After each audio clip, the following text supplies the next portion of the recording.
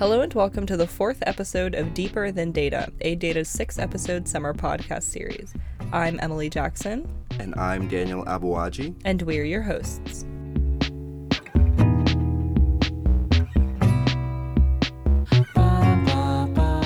Since 1946, the United States has provided over $160 billion in development assistance to its neighbors in the Caribbean. We're very close to them. If there's an earthquake or something, like the ones that happen in Haiti, we have more capabilities and we can get to them quickly. After a magnitude 7 earthquake struck Haiti in January of 2010, President Barack Obama pledged American support for the relief efforts and designated USAID as the coordinating agency. I pledged America's continued commitment to the government and the people of Haiti in the immediate effort to save lives. The USAID Office of Foreign Disaster Assistance established a response management team and deployed a Disaster Assistance Response Team, or DART, to Haiti the following day.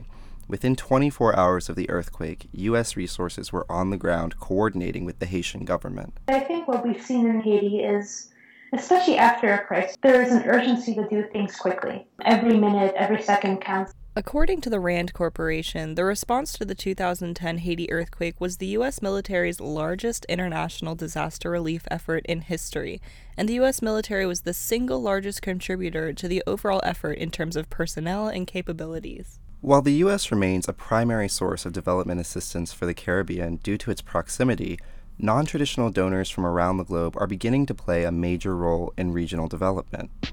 New development partners such as China and Brazil are providing increased levels of assistance to countries in both the Lesser and Greater Antilles. In many ways, this is a positive development. It means that more resources can be made available to people in need. But as new actors enter the development marketplace in the Caribbean, it becomes more difficult to coordinate the use of those resources effectively. Governments, international organizations, and civil society groups often don't know who has already donated what and where the greatest need is. As the Caribbean development marketplace has become more diverse in recent years, the region has been faced with the challenge of coordination and communication among many donors. Fortunately, new methods of tracking and synthesizing data are becoming available to fill in gaps in information. Media-sourced information and open aid management platforms are two emerging ways of recording commitments, disbursements, and projects. I ask you a question. I asked you a question. This week we spoke with Captain Kofi Abuaji, former chief of the U.S. Military Liaison Office to the Lesser Antilles. The U.S. has had a very complicated relationship with those 7 countries. And Dina Abdel Fattah, Senior Associate at Development Gateway, who manages the Aid Management Platform project in Haiti. We're taking a closer look at the relationship between the U.S. and its Caribbean partners. How does the emergence of new financing opportunities change the landscape of development in the Caribbean? What are the benefits and risks of a highly diversified aid marketplace? Can open data make a difference in the distribution of development dollars? Stay with us.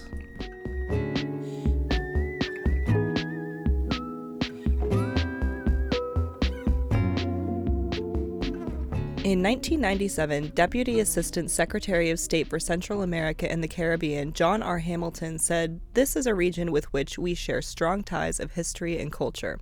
The nations of the Caribbean are our closest neighbors and good friends." The history of U.S.-Caribbean relations is long and winding. European colonialism, transatlantic trade, military intervention, and imperialism all shaped the complicated ties and asymmetrical power dynamic between the U.S. and the region to its south. The Good Neighbor policy established in the 1930s marked a change of tune for U.S. foreign policy in the region as non-interference and non-intervention became two main focus points. After World War II, a series of international agreements and organizations established between the U.S. and the Caribbean signified greater interdependence and alliance between the country and region. These included the Inter-American Treaty of Reciprocal Assistance, or RIO Pact, the creation of the Organization for American States, or OAS, and the founding of the Inter-American Development Bank, or IDB. Despite the growing partnerships between the U.S. and Caribbean states, the significant economic and political power disparity between the two has often led to asymmetrical diplomacy. Late 20th century military interventions in Haiti, Grenada, and Cuba can be seen as evidence of this asymmetrical power dynamic. However, a new paradigm is emerging in the Caribbean. We're going to start today by talking about development in the Lesser Antilles. The U.S. has had a very complicated relationship with those 7 countries. I will characterize my time there as a time when we happened to be in a big transition. That's Captain Kofi Abuaji. One of my rotational assignments in 2006 to 8 was as the chief of the military liaison office in Barbados. The U.S. Embassy in Barbados is in charge of the Eastern Caribbean countries. I also was part of the country team. So each embassy has a country team that involves a lot of U.S. agencies, agriculture, commerce, of course, State Department itself, FBI, and some of the other organizations. We're talking to him about how the influx of aid to the Lesser Antilles changed during his time working there. A quick search on AidData's dashboard showed us that from 1973 to 2012, the U.S. provided $2.5 billion in assistance to the Lesser Antilles. Current USAID projects in the Lesser Antilles include programs for economic growth, youth empowerment, the eradication of HIV/AIDS, and environmental management. But U.S. aid levels to the Caribbean fell each fiscal year after the 2010 earthquake as Congress sought to trim the foreign aid budget and countries were seen to require less assistance.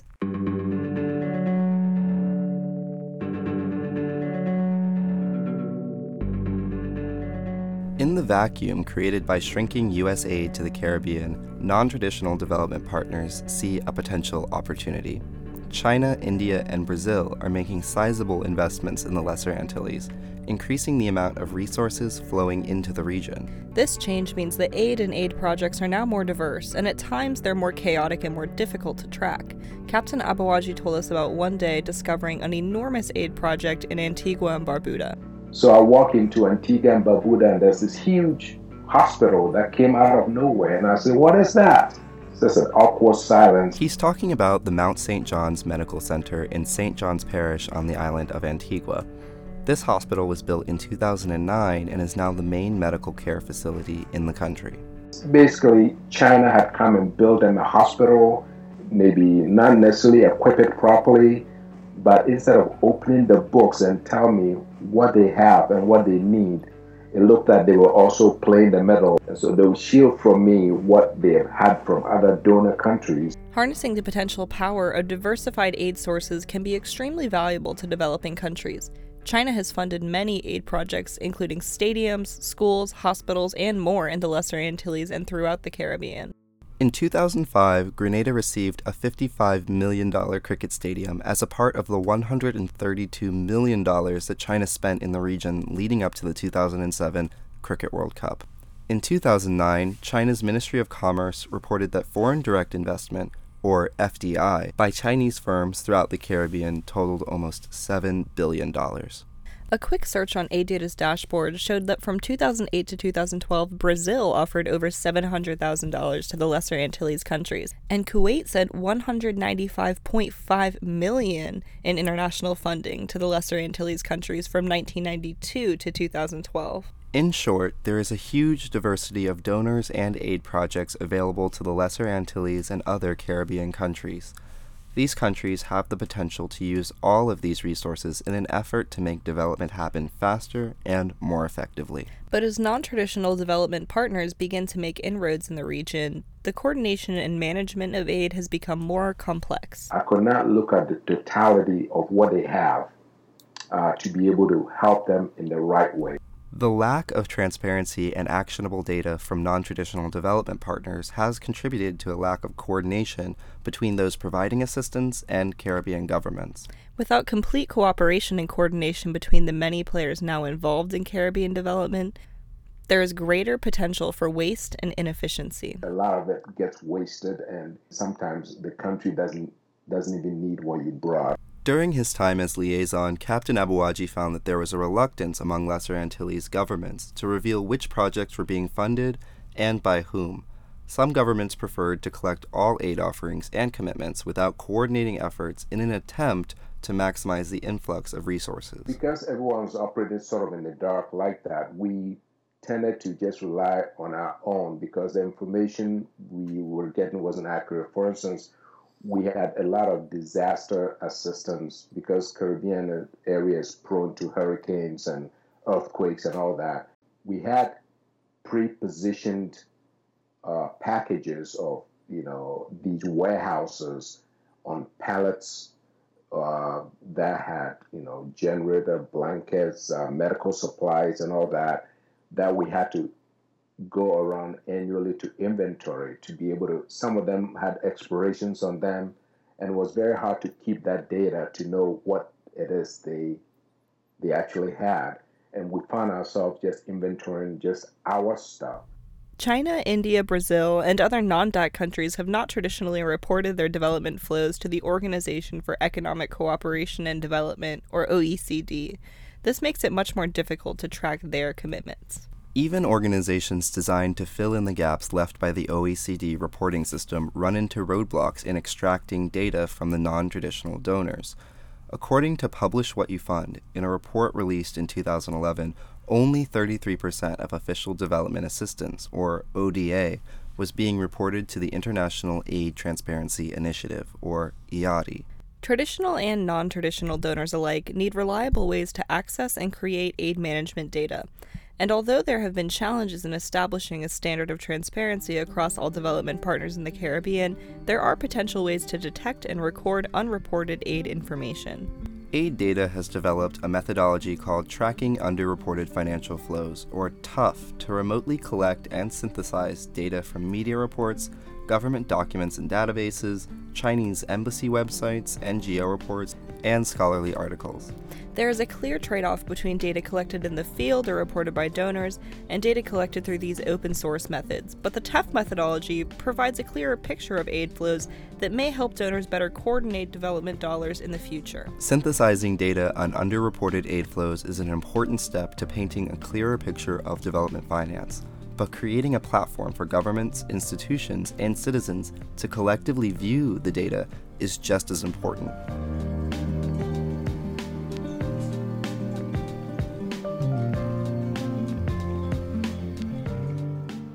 The need for aid management and coordination during crisis became exceptionally clear in the wake of the 2010 earthquake that devastated Haiti. After the earthquake, it was obviously a very difficult time for the country. We spoke with Dina Abdel Fattah about the coordination of relief following the disaster. Well, my name is Dina Abdel Fattah, and I work with Development Gateway. My position currently with Development Gateway is a senior associate. I also work on a number of different projects for Aid Data as a project manager. She shared with us some of the difficulties that relief workers encountered in organizing and implementing interventions. I think what we've seen in Haiti is two things. We've seen the coming together of the donor community, whether that is traditional donors and non-traditional donors, to really support a country that was going through a devastating aspect. But we also saw the importance and perhaps sometimes issues that have come about with the lack thereof of coordination between donors and between the governments. But Development Gateway and Aid Data are working with Haiti and other partner governments to establish a new way to track commitments, disbursements, and projects. It's called an Aid Management Platform, or AMP.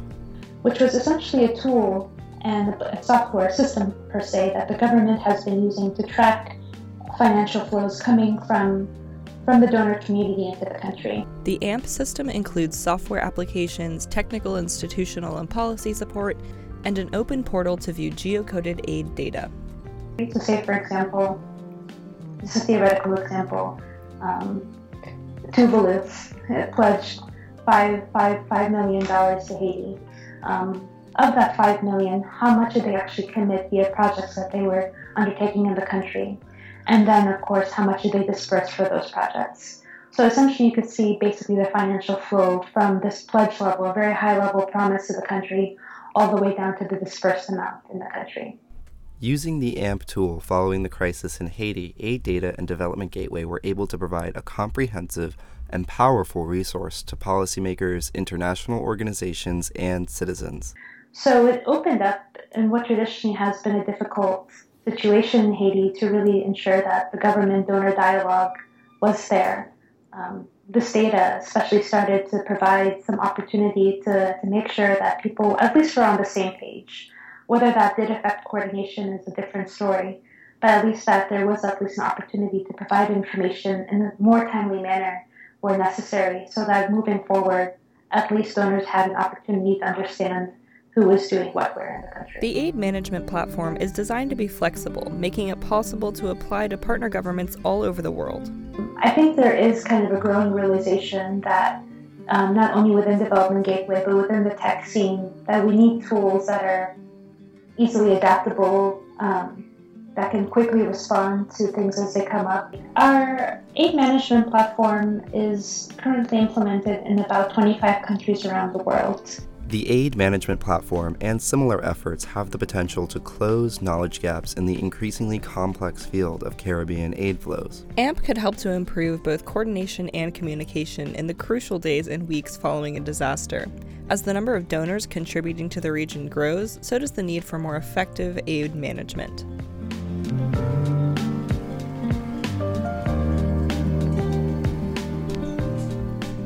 Caribbean countries and other small island developing states, or SIDS, are gaining economic prominence.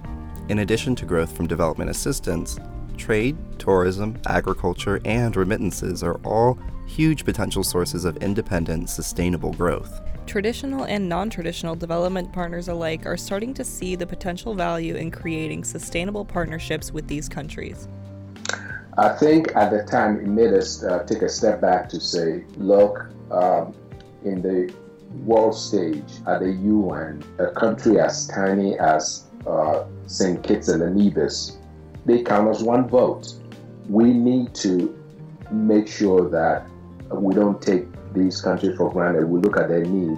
The U.S. and its Caribbean neighbors are inextricably linked, historically, culturally, and politically. In 2008, Ransford W. Palmer published a book titled Caribbean Economy in the Age of Globalization, in which he wrote that just about every facet of the Caribbean economy is influenced by the U.S. economy.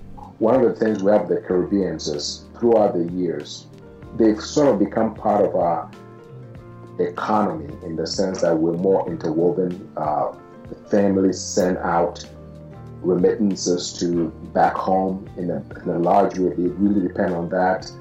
The tourist trade, the travel back and forth, and the proximity of us has made it such that there's only one plane ride away. But that relationship is evolving. As non-traditional development partners begin to gain footholds in the region, the United States is no longer the sole source of development funding for the Caribbean. The landscape of development finance in the region is far more diverse today than it was 50 years ago. This change has brought with it many benefits, but has not been without challenges as well.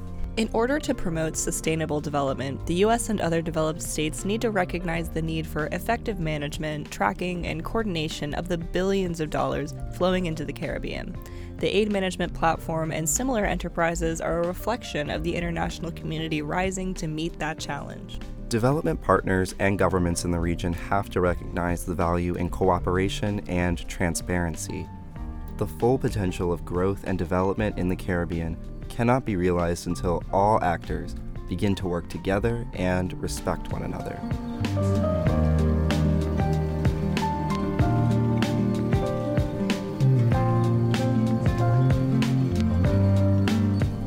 If you liked what you heard today on Deeper Than Data, head over to AidData's blog, The First Tranche, at aiddata.org/blog to read this week's blog post. You'll find more information on non-traditional aid, small island developing states, and the importance of transparency in developing. You can also use AidData's website to do your own research on aid flows in the Caribbean. Go to aiddata.org/dashboard to search for aid projects by donor, recipient, sector, or activity, or go to aiddata.org/maps to see geocoded data that'll tell you exactly where those aid projects are taking place. On the next episode of Deeper Than Data, we're talking about AidData's survey practice and the importance of communicating with decision makers in developing countries. Join us next week on Wednesday, July 29th for episode 5. Finally, we'd like to extend a thank you to all the minds that contributed to this episode behind the scenes. And a very big thank you to former military liaison to the Lesser Antilles and current Chief of the U.S. Coast Guard Reserves, Captain Kofi Abawaji, who also happens to be my father.